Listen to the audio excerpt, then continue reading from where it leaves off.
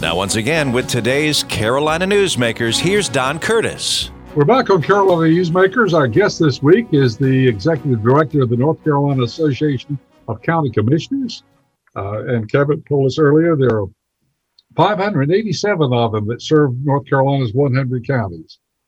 We've talked about a number of things, and somewhere in the conversation, you mentioned that there were 5 goals that your association had, and by accident or otherwise, we've sort of covered 2 of them. One of them is broadband, and we touched on that a little bit, but we're hearing that from almost every segment of the population. The medical community says broadband is so important. We found out that the counties that don't have broadband are having trouble with distant learning. Those same counties, of course, can have the benefit of telemedicine, and if we have broadband in every county. And of course, the economic growth of so many counties is being held back by that. And why is that important to the counties that have broadband? Well, it's a drain on our economy. So broadband is very much part. So I want to go a little bit more into that before we go to those other 3 goals that you have that we haven't touched on. So where's the money going to come for broadband expansion, and how much is it going to cost to get North Carolina, say, 99% covered? That's a great question in terms of the cost. I have seen and heard of estimates of in the billions. Basically, if somebody would stroke a check for $1 billion or a couple $1 billion, we could potentially, run wire and fiber and things across the entire state of North Carolina. I don't know that that's the right number. It's probably more than that, frankly. But even when you do that, you have to talk about what's called subscription rates in the industry, with the telecommunications industry. If you get the wires out there and you get the broadband out there, can the consumer afford the subscription rate to buy the service? And so that's another element, which is a subplot of element within the broadband discussion. But unfortunately, we're not there yet in terms of having that debate. It's down the road because it's important to have that conversation. But the reason we're not there yet, as you pointed out, there's great disparity in the state of North Carolina as to who has coverage and who does not have coverage. And more, you have to talk about the speed of broadband. You're not talking about DSL, dial-up anymore. You're really talking about the need for a greater speed, at a minimum 25 megs. There are places that have fiber that are upwards of 100, even 500 megs of the ability to communicate over the speeds of the internet.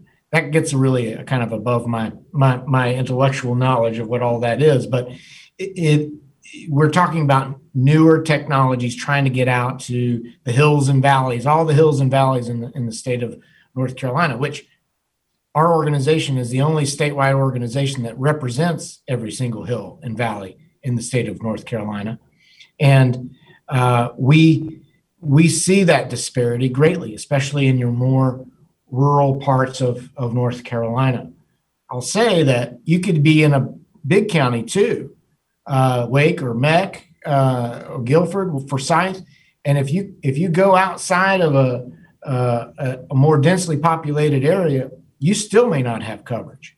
And so trying to get into those gaps, into those areas, is really important so that we can make sure that everybody has the ability and the option to get into, to sign up for broadband. So this gets us into I was going to read our legislative goal on this, which again, 100 counties got together and adopted this particular legislative goal and asked our association to work on. Then after that, they voted it number 1 out of about 40 or so goals. So to me, that says something. If you have 100 counties saying that this is pretty important, and it's seek legislation, funding, and other efforts to expand digital infrastructure, broadband capability to the unserved and underserved areas and residents of the state. And why it gets really important to talk about those gaps is because from an organizational standpoint, we desire that the private sector, the telecommunications industry, do all they can to fill those gaps. I want to make sure that everyone listening hears me loud and clear say this, that county governments have zero desire to be in the business of delivering, service, broadband service. County governments are pretty good and have been traditionally at investing in infrastructure, whether it's pipes or what have you, in terms of buildings and building things. That's where we do a lot of our work and have traditionally.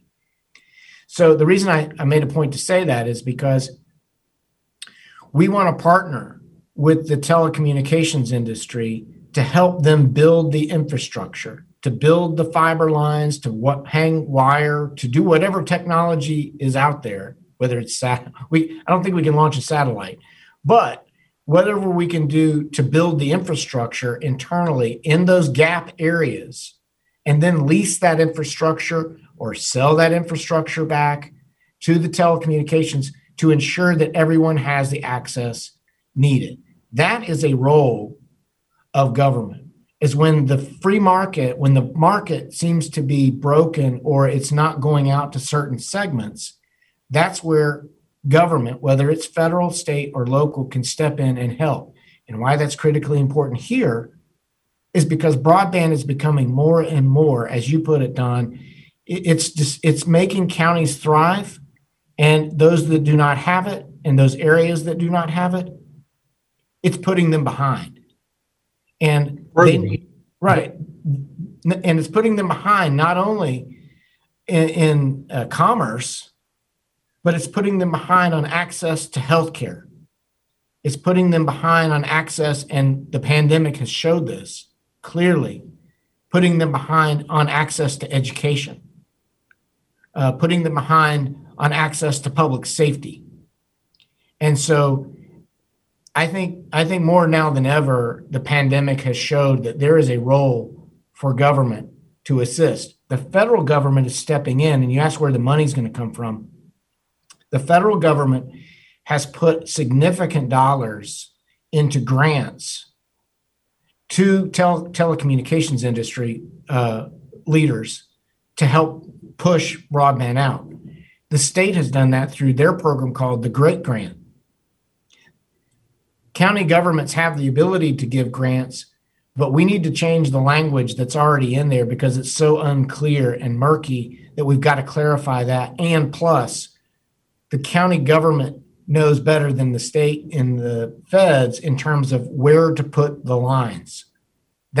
We live there. The county commissioners live there. They know what's unserved and not served, and they can vote to use county resources to put lines in the ground and then again lease that line or sell that line back to the telecommunications industry to provide broadband. North Carolina is one, I'm going to change the subject on you. North Carolina is one of, I think, 10 states in the union that has not expanded Medicaid on the with the federal aid program that's out there for the other 40 states. Has the County Commissioners Association take any position on this issue? And if so, what is it? Very good question. We have taken a position on that issue, and it's making, well, first of all, it's a highly contentious issue, can be. And we have members who are on both sides of that particular issue in terms of the expansion of Medicaid. We did talk about it as an organization and came up with language that supports the state government's role in Medicaid and looking to them to figure out how to best serve those Medicaid populations. And basically said, if it's beneficial to the state to take a role in figuring out how to better fund Medicaid, they need to figure that out. Long ago, prior to, long ago is, I guess, relative for folks, but in the organizational structure here long ago in 2005, way back in 2005, the law changed in the state of North Carolina because counties were actually responsible for a portion of the Medicaid. And we were like the last state in the union where counties were on, basically they're helping to pay on the Medicaid side. However, the counties had zero responsibility or ability to select what the Medicaid was services were eligible. So there was this conflict going that the state kept saying, well, we'll keep increasing the amount of eligible coverages of Medicaid. And then it was on the financial back of the county to support that. That changed, that mechanism changed. And of course, much to the better for counties. And the state took over that responsibility. Now, there was a swap, and I really want to be clear about this, called the Medicaid swap, meaning that the counties gave up a portion of their sales tax to help the state fund that. So the state took a part of the county level sales tax, and that gets into some real complex math, but it took a piece of that to help fund the state level of Medicaid. But that's worked out, very well.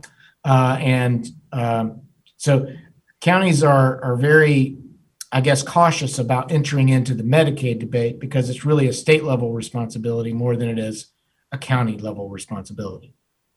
And as you said, that it is a highly contentious point, and good points on both sides of the issue.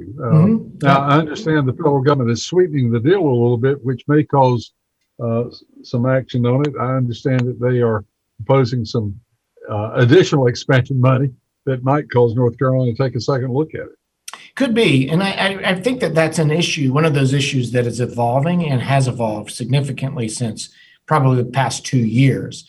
You might recall that was the issue that kind of held up the budget for adoption last year, or maybe, for the past 2 years. And that's what's resulted in this sort of stalemate on Medicaid expansion between the governor and the General Assembly. And it's an issue that still draws a lot of feelings.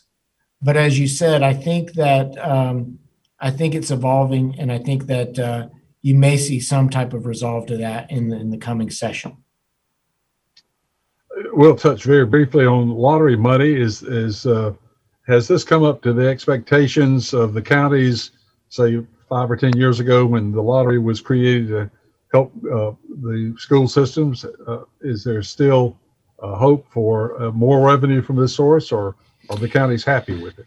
Yeah, so originally when the lottery was adopted, the law stated that 40% of the lottery revenues were to be given to counties to build schools. And there's a long history in the state of North Carolina of the state and the counties partnering together on education.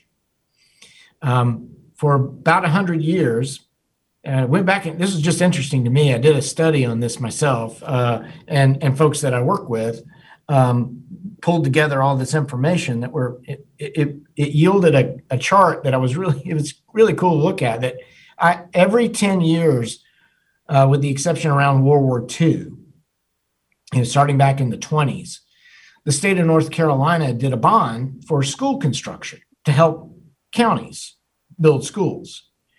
And up until the adoption of the lottery, which is around 2005, that proceeded, that happened. But then it was like, okay, let's not do the bond anymore. Let's do the lottery. And so anyway, it's a longer story, and maybe we can get into it a little bit further at another time. But you'll be interested to hear the story about lottery funding. Kind of running out of time in this segment. We'll be back with one final segment with Kevin Leonard right after these messages. As an 18-year-old, I let my mistakes kind of take over my life. I was 0.5 credits away from completing high school, and I didn't do it. 10 years later, at age 28, Jackie finished her high school diploma. When I found out that I was pregnant, I know that I had to do something for myself if I wanted to make her a better person and provide a better life for her. My family never stopped pushing for me to be better because they knew what I could become and who I could become as a person. My support team is amazing. The educational director, my sister, and even my 7-year-old daughter has just been more than the support that I could ask for. I've been given an opportunity, and I'm just thankful for it. No one gets a diploma alone. If you're thinking of finishing your high school diploma, you have help. Find free adult education classes near you at finishyourdiploma.org. That's finishyourdiploma.org. Brought to you by the Dollar General Literacy Foundation and the Ad Council. Hope you enjoyed your meal. And I just want to say, he's lucky to have a brother like you. Lucky? Caring for my brother is far from easy. But he's a part of me, like my arms and legs, so I'll be his. No time for tired. Nothing can disable this love. He needs me, but I'm the lucky one, even though I need help now and then. If you're caring for a loved one, visit aarp.org/caregiving for care guides and community support for your strength. Brought to you by AARP and the Ad Council. Carolina Newsmakers continues, and once again, here's Don Curtis. Welcome back to the final segment of Carolina Newsmakers. Our guest this week is the Executive Director of the North Carolina Association of County Commissioners, Kevin Leonard. And we've talked about all sorts of things. We spent an awful lot of time talking about broadband and, of course, COVID-19. Those are two things that we opened the program with, but there's much more going on. And one of the things that you mentioned earlier, Kevin, was the fact that the association met and came up with, I think you said like 40 goals, and they voted on it and they came up with the top 5. We've sort of covered broadband in a lot of detail. For those of you who don't get the full hour version, you might want to go online and hear that segment. But that, of course, was number 1. But let's go over those other 4 and spend a little bit of time talking about each one and how important it is to the 100 counties of North Carolina. Great. Don, thanks for that. And again, sorry, I know I went on a long time about broadband, but you get me talking on broadband and I can go. So important to everyone. That's fine. Well, we actually covered number 2, I think, fairly well. It's school funding, about the bond and any additional funds for schools to build schools and school capital and renovation. So that's our number 2 legislative goal. And we are, again, continue to work with the leadership in the General Assembly, as well as the governor, on working on an infrastructure bond that would include school capital, as well as trying to up that number that we were talking about in terms of monies coming from the lottery fund, earmarked basically for school construction. So that's number 2. Number 3, this gets into some real county government weeds. When a county has the ability to pass a local option sales tax, and more times than not, it's really focused at schools, school construction, or some specific type of project related to, like, it's time to build a new courthouse, or it's time to build a new jail. The legislative goal is to change the ability to create specific ballot language when you go to vote on it. Because right now, when you go to vote, it's basically a generic question. Do you want to pass your local sales tax option to increase your tax from X to X, right? Well, that doesn't really tell you why you're voting on that. So our membership has asked us to change the law that would allow for a county government to say, we're voting on building a new school. And it would be dedicated towards that revenue would be dedicated towards that source. So that's goal number 3. So basically, I would say a transparency goal in informing and educating the public. Number 4, a critically important goal for us is mental health funding. Mental health and substance abuse funding, which counties have a role in providing mental health services through our health and human services functions at the county level, is just critically important. And as we come out, and hopefully it's sooner rather than later, come out of this pandemic, I think we're going to see a great need for mental health services coming out of this pandemic because of all of the issues that people are dealing with. So that's number 4. And number 5 may not surprise our listeners, but it's basically to protect our county revenues and our county revenue streams. And so sometimes the General Assembly or the federal government will want to either wind those back or put restrictions on county government funding and how to raise those types of funding.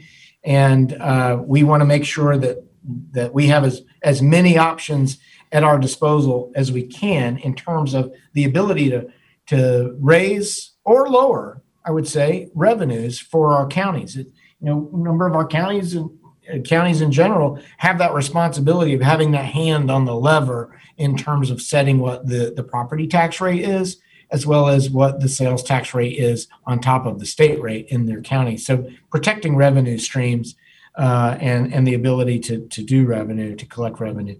Those are the top 5 goals of the association, Don.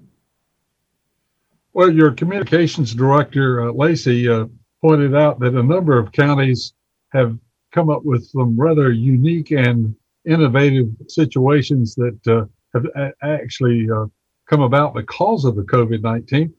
For example, this program, we're recording by Zoom. Kevin is in one location, Jason is in yet another, and I'm in a third.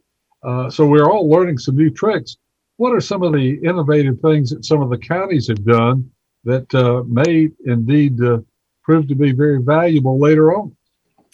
Well, I always say if you've got a really difficult problem in front of you, and you got to find a solution, go find a county commissioner and go find a county manager, and you put them on that problem, and you're going to find some really unique solutions. We have a program here at the association. It's actually funded by the local government federal credit union. So I'll put a plug in for them. They're great partners. They help fund a program called the Innovation Awards. And every year we highlight just some really imaginative and innovative solutions to really complex problems. And so it's not surprising to me now that we're here in the midst of a pandemic, you have counties who are standing up new programs to help in this particular situation.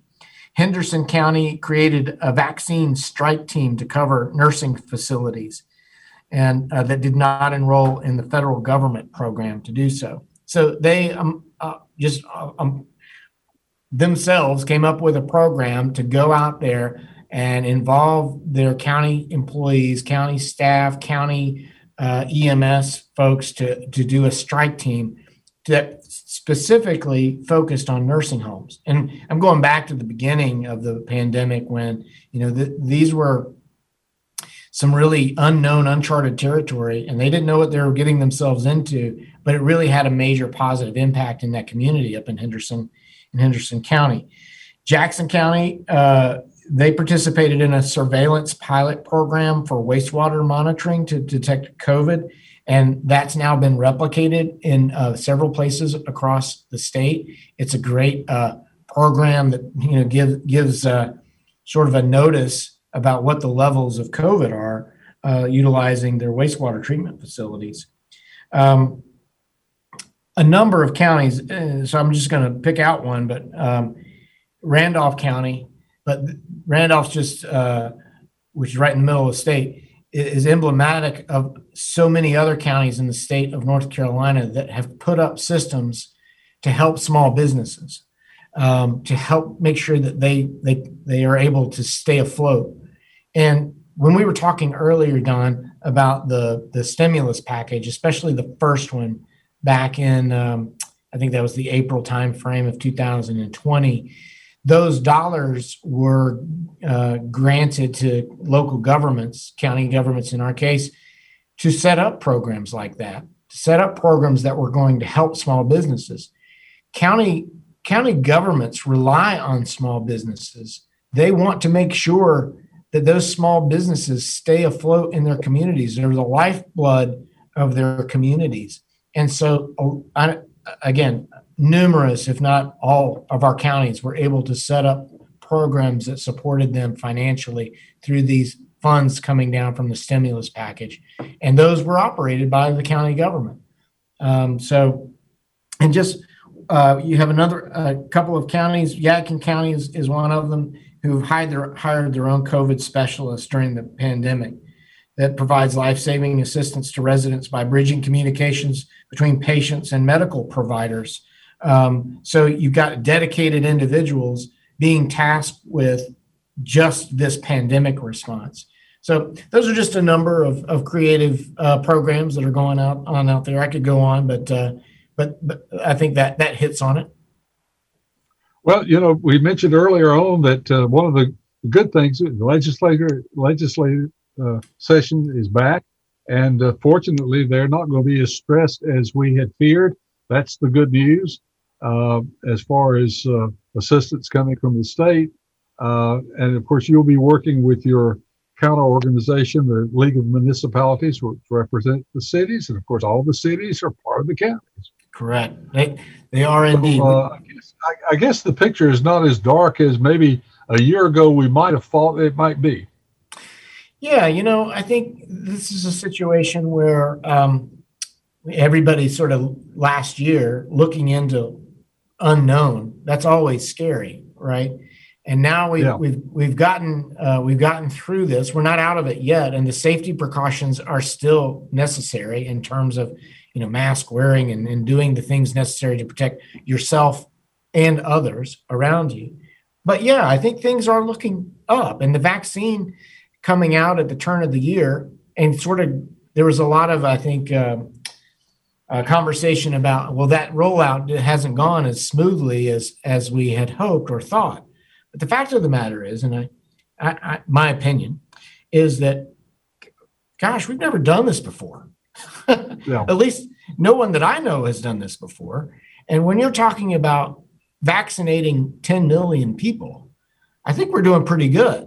Now, yeah, could it be better? In North Carolina, and that's just a fraction of the population of the entire country. I mean, I think, relatively speaking, it's going maybe better than some people might have feared.